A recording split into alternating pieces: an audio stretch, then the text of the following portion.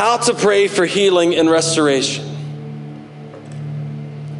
We've learned a lot about prayer over the last 5 weeks. And I don't think there's any more important thing we could be praying about right now for our country, for our community, than healing and restoration. Maybe you individually in your family, maybe it's in your marriage, maybe it's in your relationships. There needs to be healing and restoration. But there's oftentimes no more important thing that we could pray about, healing and restoration. I don't know if you looked at our area lately, but it needs healing and restoration from a drug epidemic. Amen? It needs healing and restoration from depression. It needs healing and restoration from crime. And the Word of God tells us that if we will do a couple things, that He will hear and heal. And we're going to talk about this morning. We're going to talk about how to pray for healing and restoration. Say amen if you're interested. Okay. You don't want to give, but you're interested in healing. That's fine. We'll get there. God made a promise to Solomon at the dedication of the temple. It's about 3,000 years ago. And it's recorded in 2 Chronicles chapter 7:14, verse 14. Why don't we stand? We're going to read this together. This scripture is plastered everywhere. This is a very, very popular scripture. But I believe we rush through it and we don't realize that there's a part that we play, a large part that we play in this. And we're going to talk about that this morning. We're going to learn what our part is. 2 Chronicles 7:14. Are you ready? Read it with me. If my people who are called by my name will humble themselves and pray and seek my face and turn from their wicked ways, then I will hear from heaven and I will forgive their sins and I will heal their land. Let's read it again. If my people who are called by my name will humble themselves and pray and seek my face and turn from their wicked ways, then I will hear from heaven and I will forgive their sins and I will heal their land. Father, we thank you this morning. We believe that's a promise that's true today. Lord, we're in a community that needs healing. There's people here right now standing within the sound of my voice that need healing in their bodies, in their relationships. God, we need you to heal us. We need you to heal our country. And Lord, we want to be the people for the catalyst that started.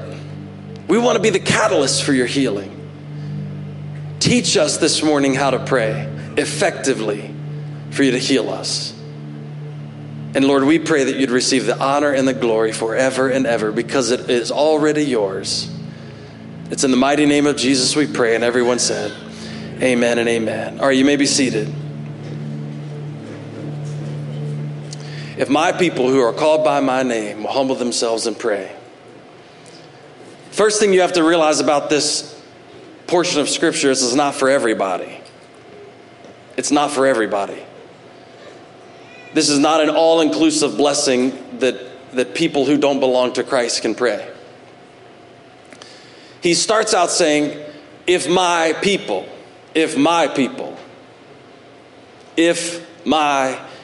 So there's a category of people that he's talking about. If my people. It's not for everybody. Matthew chapter 12, verse 46 says, while Jesus was teaching the crowd, his mother and brothers waited nearby to speak to him. Someone told Jesus, your family wants to talk to you. Jesus said, who is my family? Now, before you get all upset about Jesus not respecting his mother and his brothers, it's not the point he was making. Like, I don't know those people. He wasn't embarrassed about his mom or his family. He was making a point. He said, who is my family? Then pointing to his followers, he said, these people are my family. Anyone who obeys my Father in heaven and does his will is my brother and my sister and my mother. So Jesus is saying, anyone who follows him Because if you're doing the will of the Father, you're automatically following Jesus, right? Amen? Jesus will say, if you love me, obey my commandments. He says, if you're following after God, then you're part of the family. If you've been saved, redeemed, set free, if you're a child of God, you're part of the family. Hence the name child of God. The Bible talks about adoption into the family. So Jesus is saying, if you follow me, you're part of the family. And so this promise 3,000 years ago were people for people who were part of the family. Sounds like a mobster thing, doesn't it? I'm part of the family. So my question to you this morning is, are you praying this prayer in vain? If you prayed it today, would it be an outsider asking God to do something? Or are you part of the family? He then goes on to say, those who are called by my name. Those who are called by my, if my people who are called by my name. Have you ever, all my kids went to school here. And I can remember there was a shift in how my kids got out of the car. We drove our kids to school because it was on my way to work. And so I would just swing by, all the schools are on my way to work, so I would just swing by, drop them off at school, and go to work. So when your kids are little, they don't want to get out of the car, right? And they want to hug on you, and they want to kiss, and they were like, and you're like, get out.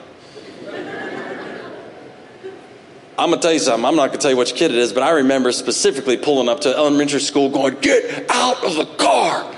We already drove around one time. I'm sure all the teachers were like, isn't he a pastor? Yeah. And my kids can be full of the devil just like yours. So there's a shift that happened as they got older. Now, my son is the only one I drop off at the high school.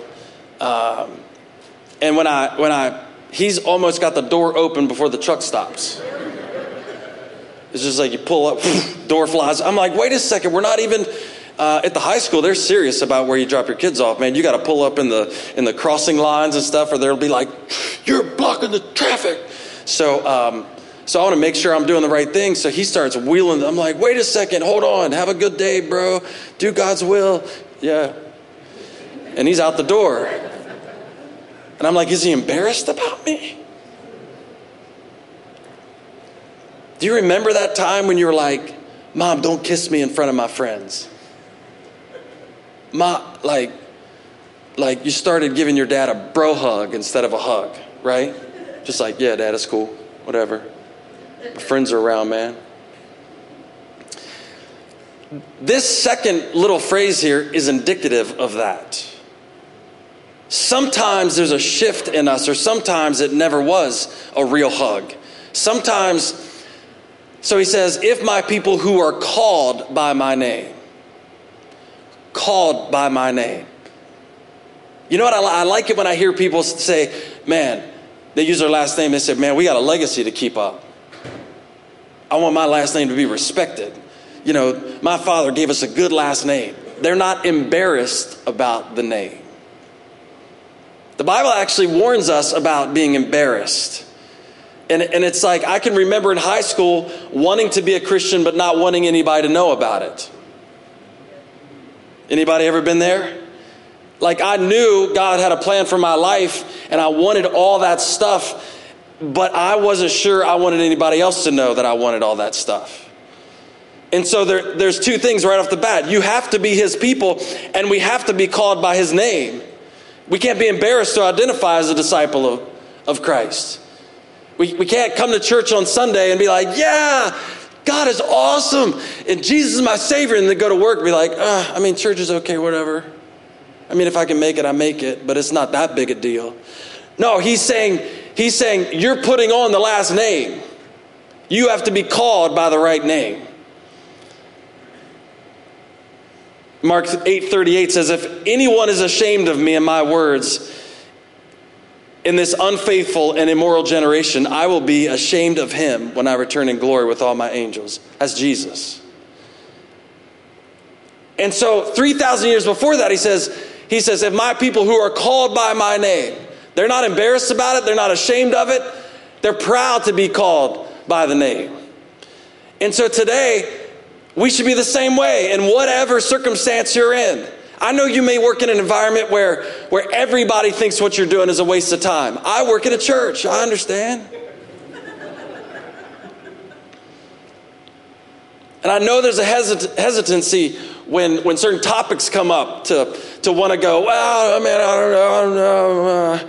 We want to ride the fence because we don't want to be embarrassed about saying what the Bible says about a certain topic. But he says we can't be embarrassed about it. If we're going to pray for healing, then there has to be a definite demarcation, right? There has to be a definite, I am his and I'm proud to be his. Because listen to what we're asking him for. We're asking him to heal a town, a city, a nation, a state. We're asking him to heal a generation. We're asking him for something big. We're asking him to heal marriages. We're asking him to heal bodies. And it's not just a flippant thing. He said, if my people who are called by my name, if people who follow me and aren't embarrassed. Now, so that's a couple things starting off. Ready? The next thing you have to remember is most promises in scriptures are conditional. Don't you love that? You didn't read the fine print. Most promises in scripture are conditional. I just heard on the radio the other day, this company who, I forget what they did. It was they had a contract that went out and they realized that nobody read the fine print of the contract. No one read the fine print of the contract. So they put in the fine print, the first person to read this fine print and send us an email saying they read the fine print and saw this will win $10,000. Now, I wouldn't give $10,000 away like that. That's crazy. But what the company found out is just recently, after having this thing out for months, one lady finally emailed in and said, I read the fine print and I saw where you were promising $10,000.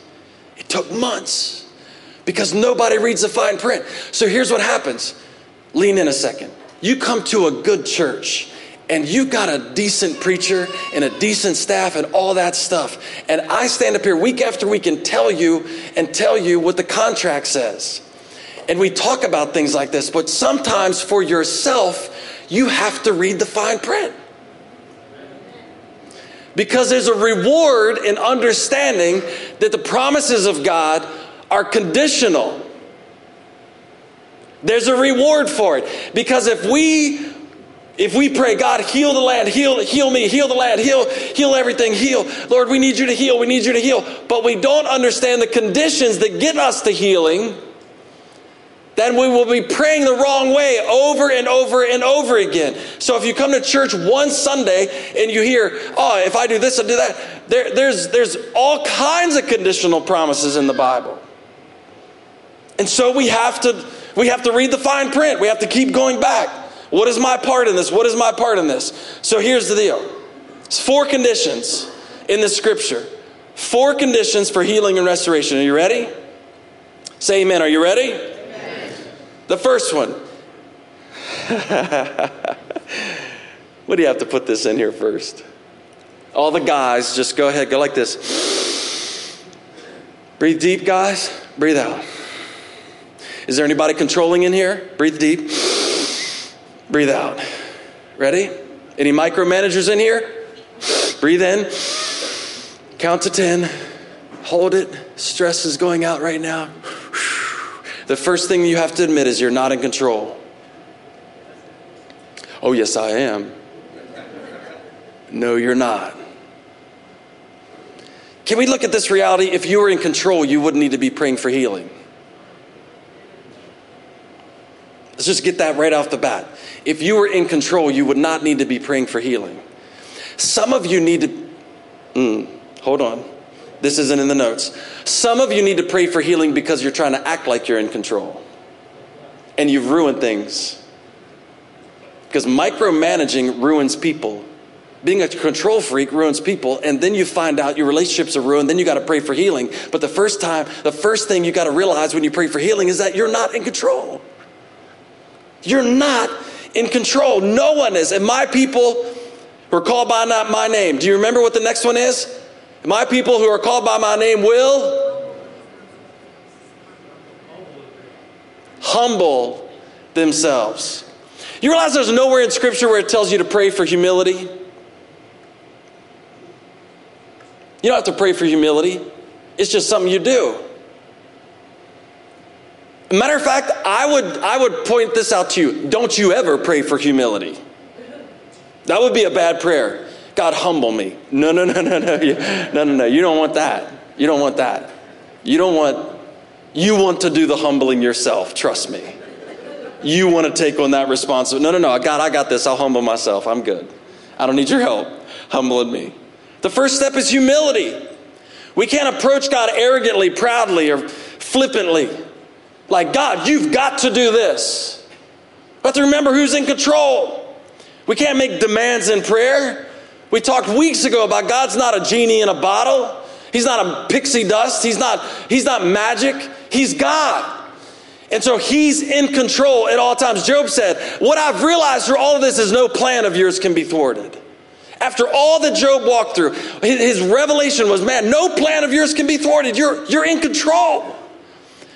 And so oftentimes we try to stay in control and stay in a relationship with God. And you keep doing this. That's why we get questions like, God, that you should not have done that. Don't you love it when your kids tell you that? Go to your room. You don't get to decide what's happened. I'm in control of this house. When you turn 18 and we force you out of the house, you can be in control then. So God is saying, listen, if I'm going to heal your land, the first thing you have to do is realize you're not in control. Humility comes after you realize that you're not controlling everything. The Bible never tells us to pray for humility, but it says just humble yourself. It's an act of our will. It's what we can do in response to God's goodness. We can humble ourselves. Okay, you say, what does humility look like? What's humility look like? Some people think humility is talking negative about themselves. I just talked to somebody the other day. We were discussing this. And you realize that you don't have to be sorry for what you're good at. You realize that? Some people think humility comes because they downgrade what God has made them good at. And they go, oh, I'm really not that good. Well, I'm kind of terrible. If you're the best at it, that's fine. Amen? I'm giving you the permission to be okay with you being good at something. Some of you have been apologizing for things you're good at for years. That's not what humility is. That's false humility. Oh, shucks, I'm not that good. No, you are. You're really good at it. You should get a raise. You should get a promotion. It's fine. You should be okay with it. No, I don't want a raise. I'm trying to humble myself. No, you're trying to be poor. It's got nothing to do with humility. Take the raise. No, don't worry about me. No. So what happens is, it's not thinking less of yourself, it's thinking of yourself less. I'll say it again so you can write it down. It's not thinking less of yourself. You don't have to go, well, I'm terrible. Every time somebody compliments you, you don't have to come up with some negative thing about yourself. Man, you're really good at that. Yeah, but I'm really mean to my kids. Oh, you're really good at that. Yeah, but I'm late all the time. You ever met somebody like that? Like, just take the compliment. Just take the compliment. Look at your neighbor and say, hey, learn how to take a compliment. Come on, nobody knows how to take a compliment. So what happens is, it's not thinking less of yourself, it's thinking of yourself less often. So let's walk through some practical things. All these have verses in the Bible to support them. All right, here's how, some practical ways. I'm going to give you 12 of them. Practical ways to be humble. Practical ways to invite humility into your life before God does. Confess your sin to God the moment you realize it. Don't be too proud to say you messed up. Let me say that again. Don't be too proud to say you sinned. God knew you were going to sin before you even did it.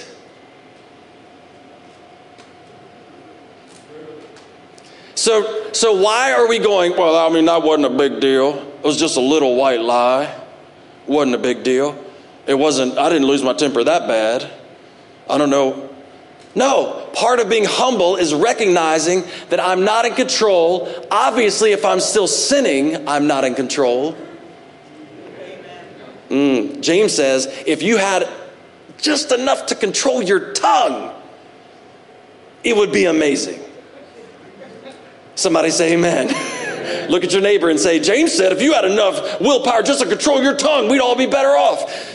Here's the deal. We're not in control, so we sin. So the humble thing would be to approach God immediately and say, Lord, forgive me. Forgive me for what I've done. The humble thing to do would approach whoever, if you sinned against somebody, and say, hey, forgive me for what I've done. That's humbling yourself. The second one, forgive quickly, never hold on to a grudge. You see, when we don't forgive, we are still trying to be in control. When you're treated unfairly, be quiet and patient. Don't retaliate. Now watch this. Has anybody ever bragged about being quiet when you were treated unfairly? They're like, man, those people treated you really bad. You're like, oh no, man, I didn't say a word. I got so much self-control, I was just quiet. No, we never talk like that. They said, man, you were treated unfairly. You're like, yeah, I let them have it.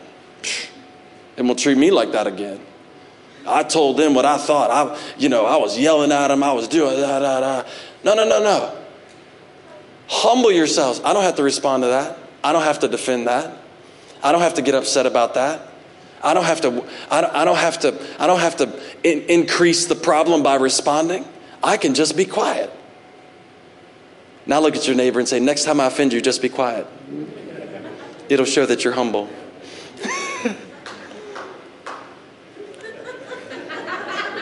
Somebody likes it. Look for ways to serve others instead of expecting to be served. Remember, don't think of yourself less, think of yourself less often. Look for ways to serve others instead of expecting to be served. The fifth one, accept criticism and correction graciously. For all you defensive people out there. Accept criticism and correction graciously. If somebody comes to you and says, hey man, that wasn't the greatest job I think you could do, just go, yeah, you're probably right. You know what the quickest way to diffuse a situation? Because let me say this. The person that's offering, like if you're at work, the person that's offering the criticisms to you is probably as nervous or more nervous than you are. And they have calculated 1,000 ways how you're going to respond to this criticism. And they're trying to figure it out. And their palms are sweaty and they're sitting down in front of you and they're saying, hey, you need to get this together or whatever. It's just the way it works. And so the way you diffuse a situation is say, you know what? You're probably right. I'll get better. Can I ask you this? Whatever happened to just being okay with getting better? It's that, remember what we said at the beginning? It's that I'm in control thing. You can't criticize me because I'm in control. And so a way to humble yourself is just to say, yeah, you know what? You're right. I did. I haven't been doing my best. Or you're right. I could do better. Or yes, dinner was burnt. Yes, those are my underwear on the floor. I admit it, and I will improve. I would like to point out they're closer to the laundry basket than they were last week. I'd like some credit for that. Don't fight to get the best seat or table or parking spot. He had me till parking spot. Don't fight to get the best seat or table or parking spot. Next time somebody cuts you off at Target and parks in your space, do not give them the middle finger. Just say, hey, listen, they needed it more than me. What's the point? Next time somebody cuts you off in the interstate, don't get road rage. Just say, hey, they needed to get there more than me. It's fine. Wave at them. Jesus loves you. Intentionally be friends with people who have no status. Intentionally be friends with people who have no status or cannot help you or are overlooked by society. Intentionally be friends with people. I've told my kids over and over again, you cannot be a one-trick pony in the kingdom. I don't even know what that means, but my dad used to say it all the time. You can't be a one-trick pony in the kingdom, because the kingdom is all socioeconomic statuses, it's all backgrounds, it's all races, it's everybody. And so if you isolate yourself to the people that make the same money as you and hang out in the same places as you and have the same type of cars you do and all the kids act the same, then you're missing out on a large portion of the kingdom. Amen? And so a way to humble yourself is to realize that there's people around you that aren't like you. Be respectful to the authorities in your life, even the bad ones.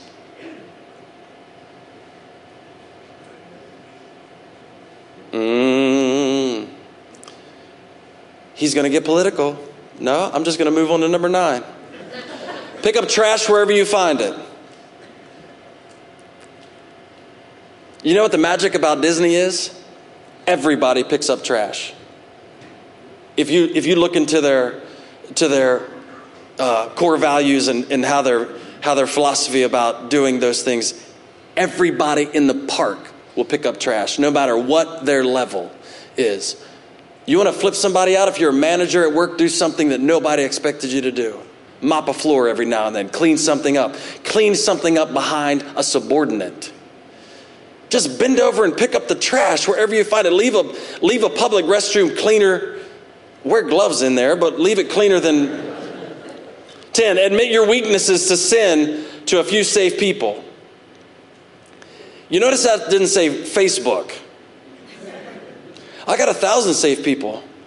No, admit your weakness and sins to a few safe people. Let some people into your life that know how you struggle.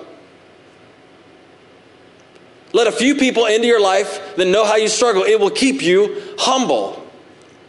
11, always speak well of others and never use put downs. Never stoop to the level of people who put you down. This is not tit for tat. You don't have to respond every time somebody calls you something.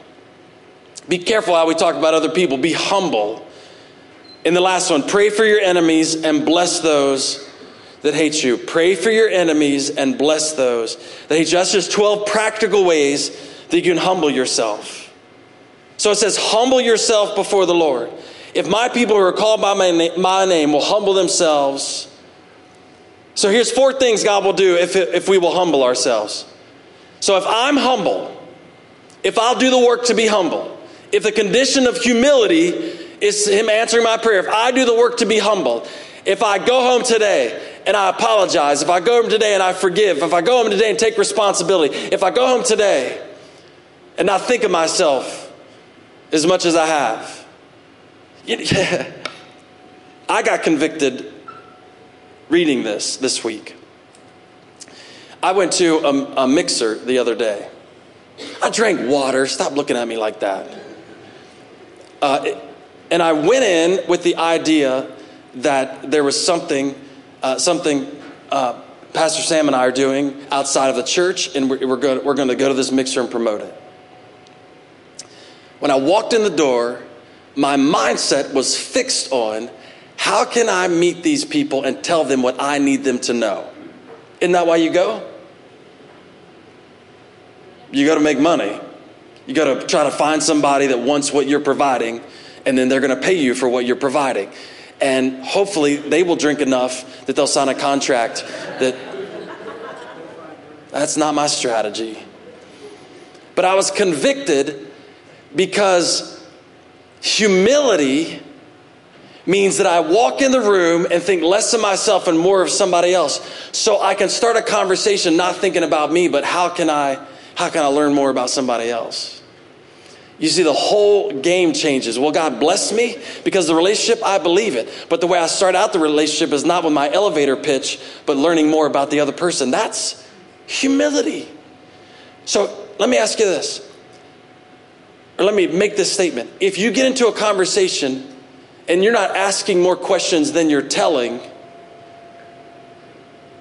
you might want to check where the conversation's going.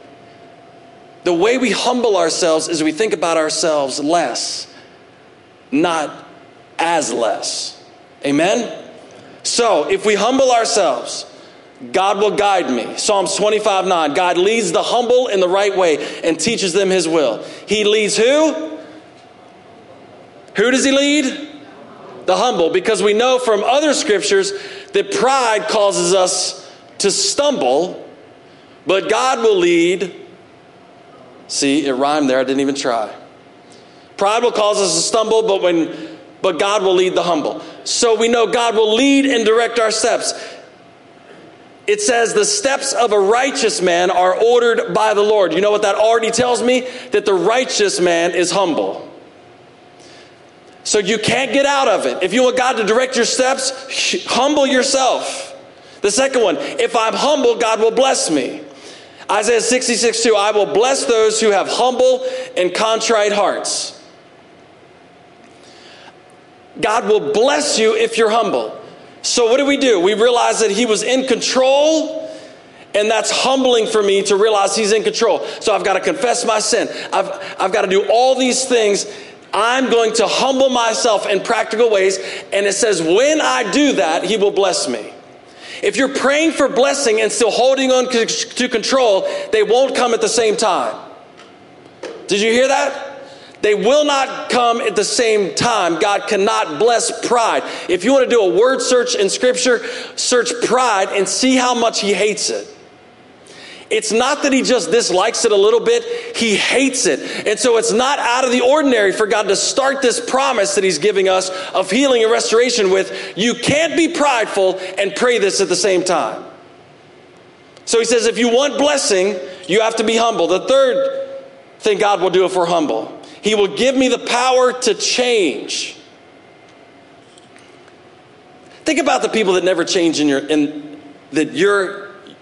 maybe you're thinking about yourself, but in your sphere of friends, the people who deal with the same problems over and over and over and over again, I can boil it down to one thing. It's a refusal to do anything different than what they've been doing. Now, you know what that means, right? The definition of insanity is doing the same thing over and over and over again and expecting different results. I've learned that if I talk to my wife a certain way, there's no blessing coming. It's not going to happen. So who's the idiot if I don't get blessed? I'm not talking about you, I'm talking about me. So if I keep coming home doing the same thing over and over and over again, and I'm not getting a blessing, then I need to wake up and realize that maybe I am the one. I like to say to people, who's the common denominator in all your problems? I know you thought it was somebody else, but it's you. And 99% of my problems, it's always me. It's always me. And the humbling thing is that when I realize that, I'm not in control. I can't do it all.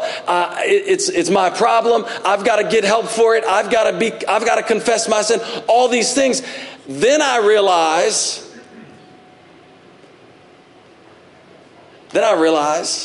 what God can do if I will change.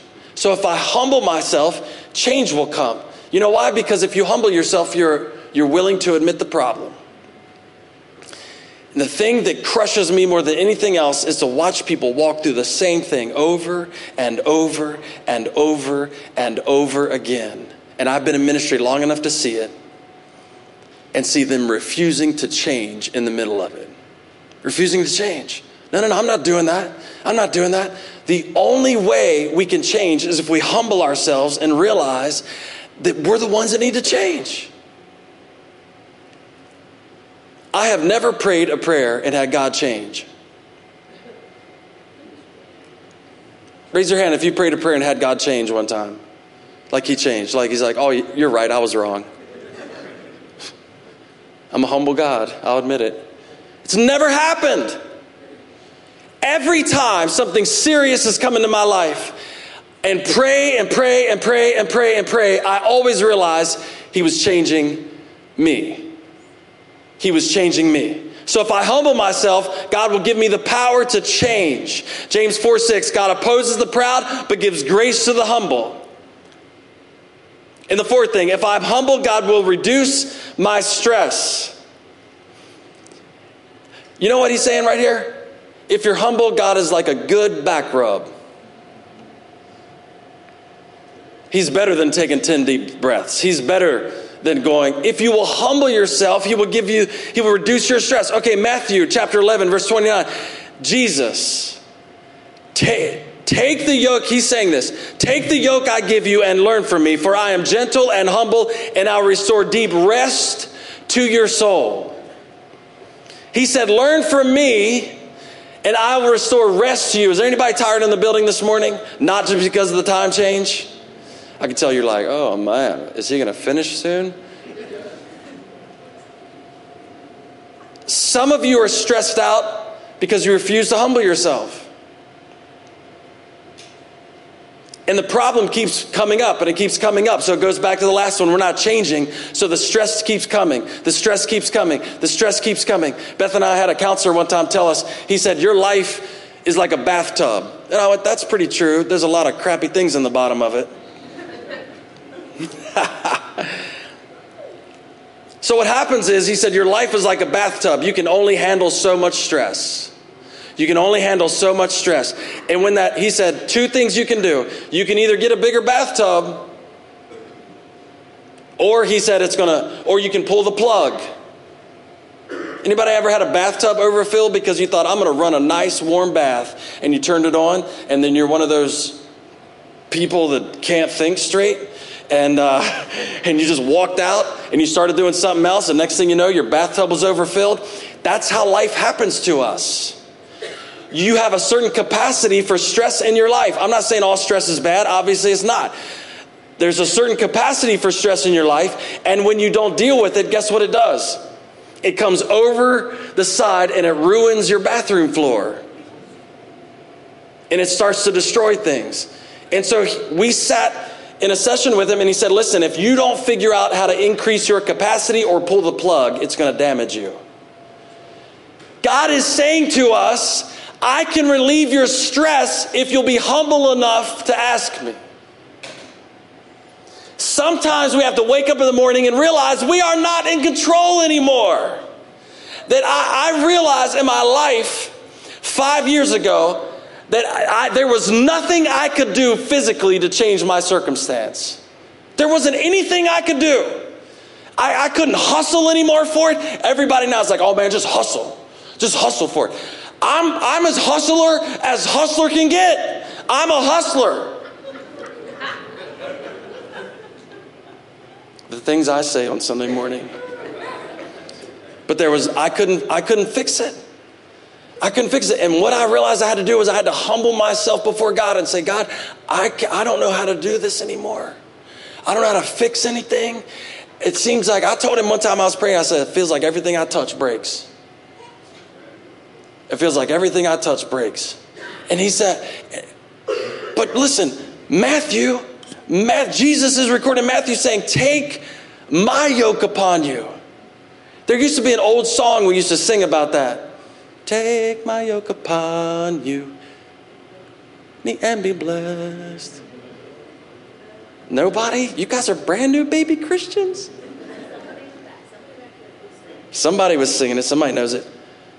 He said, take my yoke upon you, learn from me, for I'm gentle and humble, and I will restore deep rest to your soul. He says, my yoke is easy. And another translation says, my yoke is easy and my burden is light. And the thing in my life that I realized was I was unwilling to trade control for rest. I was unwilling to trade control for rest. Lord, I want you to do it my way. I want people to see that I can handle it. I want people to see that I can get through this. I want to be strong.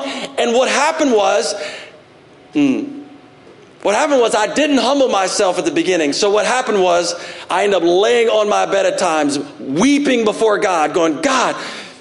And then finally I got to the place where I went, I don't know what to do. I can't do anything. And he went, that's a good place to start. Now I can give you rest. Now I can give you rest.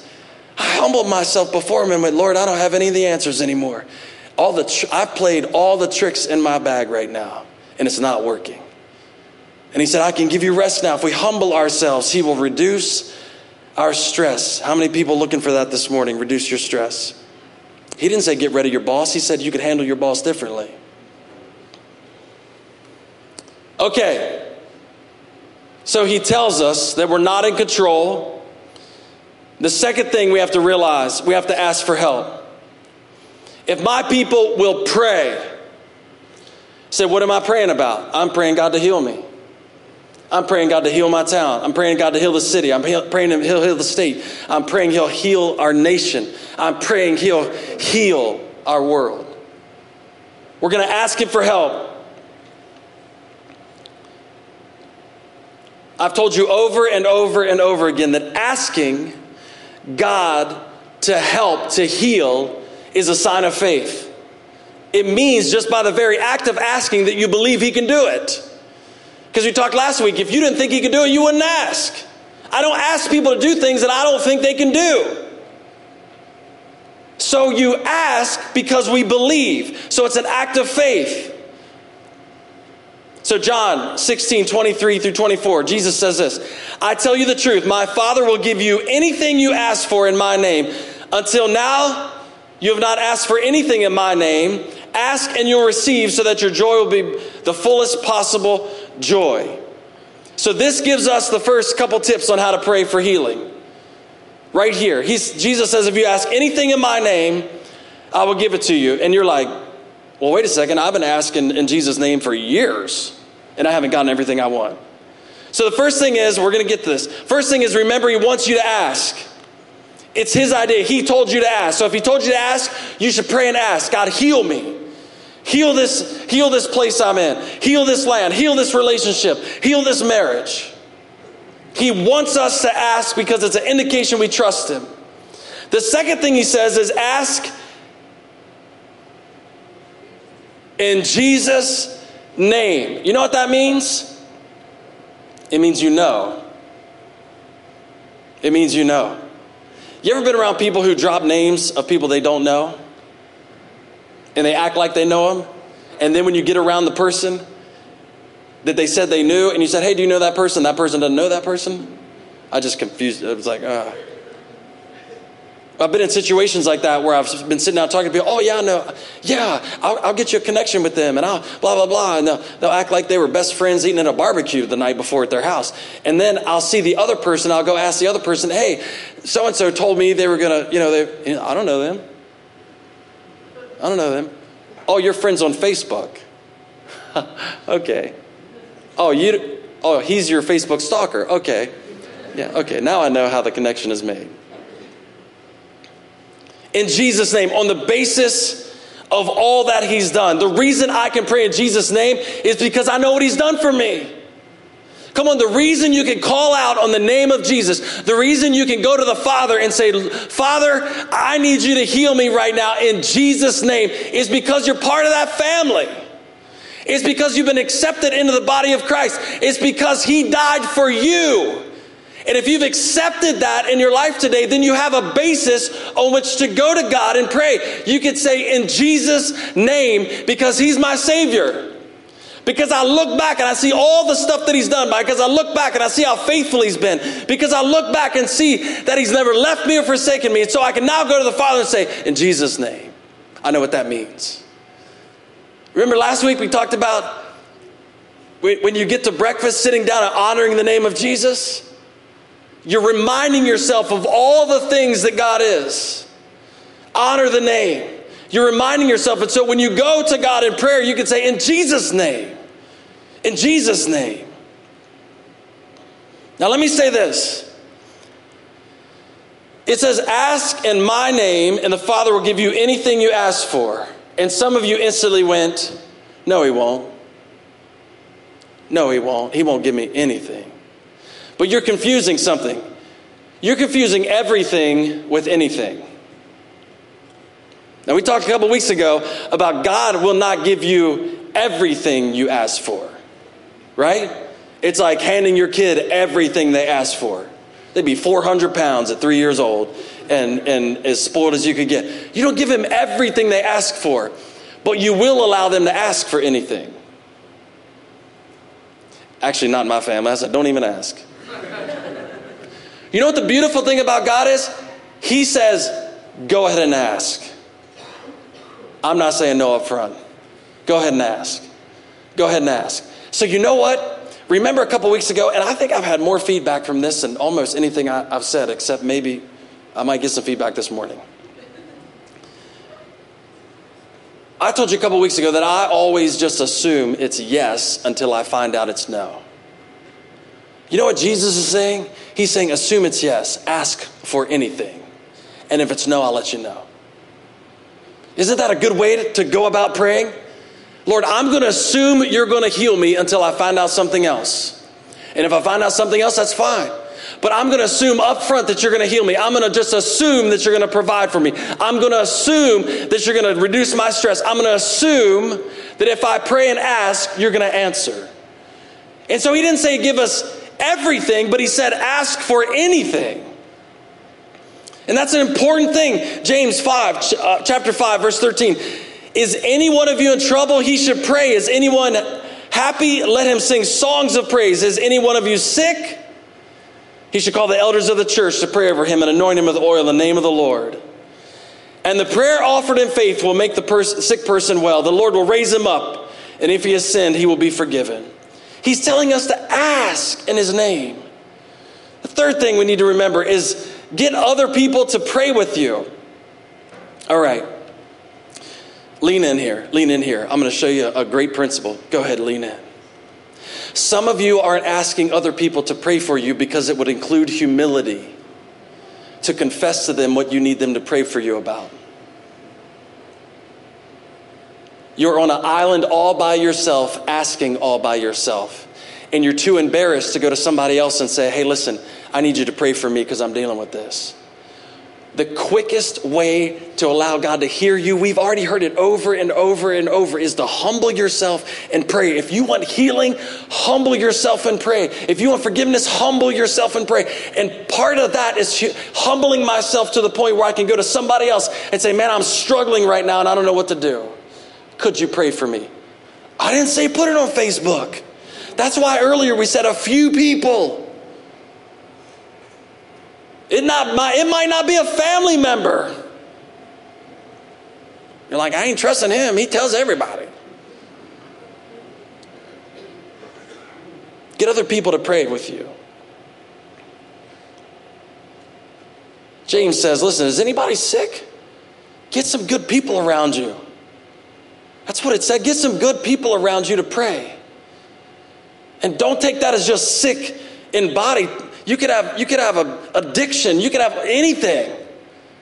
Hey, listen, I'm going to humble myself enough to tell you what's going on. And I need you to really pray for me. God hears those prayers. Matthew chapter 18, verse 19, Jesus said, I tell you that if just two of you on earth agree about anything you ask for, it will be done for you. Now those verses are starting to make sense, aren't they?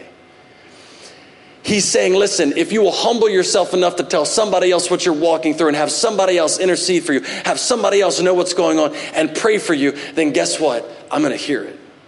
I'm going to hear it. 3,000 years ago, he also said that to Solomon. If my people are called by my name will humble themselves and pray. What are you praying out? I can't tell. I can't tell. I remember in old church services when I was growing up, you'd always have the guy like, does anybody have any prayer requests? You, sir? Unspoken. And I used to think as a kid, why'd you raise your hand? Why'd you raise your hand? If you're not going to tell us what to pray for, I don't know what to pray for, Lord. I have no idea what they're going through. No idea. All right, that's the end of that. I'll move on to something I know. Tell some people who can pray with you. Look at your neighbor and say, I need to be more honest with a couple people. Come on, tell them, I need to be more honest with a couple people. Just two of you on earth agree together for anything you ask for. Tell somebody else. This power and agreement. Fourth thing, believe and expect to answer. Prayer is offered in faith. Faith in God means coming back and coming back and coming back and coming back and coming. I still believe you're powerful. I still believe you're able. I still believe you're willing. I'm going to ask again. I'm going to ask again. I'm going to ask again. Keep praying. Pray until God tells you to stop. That's the next one.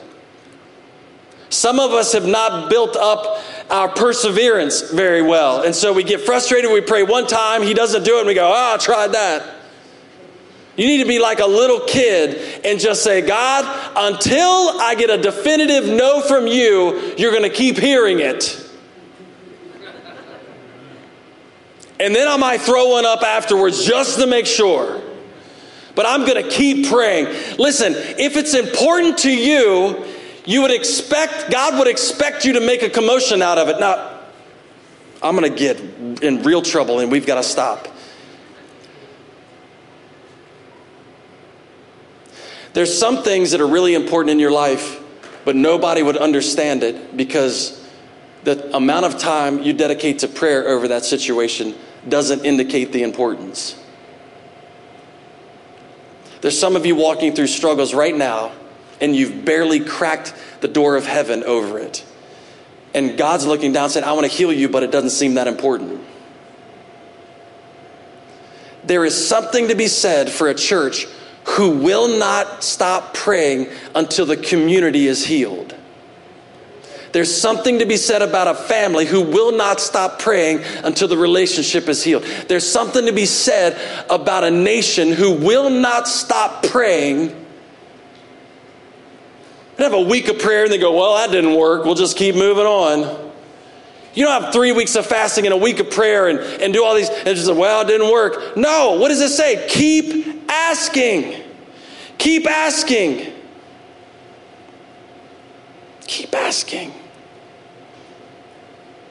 Stand to your feet. We're going to end with this. At the end of the day, God is not a slot machine. I'm not going. You know what the problems with slot machines is? It's an end, or it's a means to an end. Nobody loves slot machines. Nobody's like, oh man, I just love a slot machine. No. It's a means to an end. You think, well, if I do this, this, and this, I'm gonna get something. And a lot of times we're treating God as a slot machine. And we're saying, if I put enough coins in and hit the right buttons, he'll give me everything I want. I don't have to be close to him. I just have to follow a formula, and I'll get everything I want. And the thing is at the end of the day, he wants to heal our land, but he wants us first. If my people who are called by my name will humble themselves and pray, and we almost left the last one out, and seek my face. It's God first. You got to want him more than the relationship. You got to want him more than the job. You got to want him more than healing. You got to want him more. I love those who love me, Proverbs says in chapter 8, verse 17. Those who seek me, find me. Hebrews 11:6 says God rewards those who earnestly seek him. Psalms 114:2, the Lord looks down from heaven on the entire human race. He looks to see if there is even one with real understanding, one who seeks for God. Deuteronomy 4, starting in verse 29, if you seek the Lord your God, you will find him. If you look for him with all of your heart and with all of your soul, when you are in distress and all these things have happened to you, you'll return to the Lord your God and obey him, for he is merciful God. He will not abandon or destroy you. Over and over, Matthew chapter 6, verse 33, seek first his kingdom and his righteousness, and all these other things will be given to you as well. If my people who are called by my name will humble themselves, seek my face. Pray. Father, we ask you for that this morning. You're the center of our affection. We want to know you. We don't want just what you can give us. We want you. God, teach us this morning. Make us different. We ask today, Lord, not for healing right now. Lord, we ask that you change us to trust you more. We ask you to change us, Lord. Let us learn how to humble ourselves and hear your voice. Let us learn how to seek you diligently. Let us realize, Lord, that if we seek you, everything else will be added.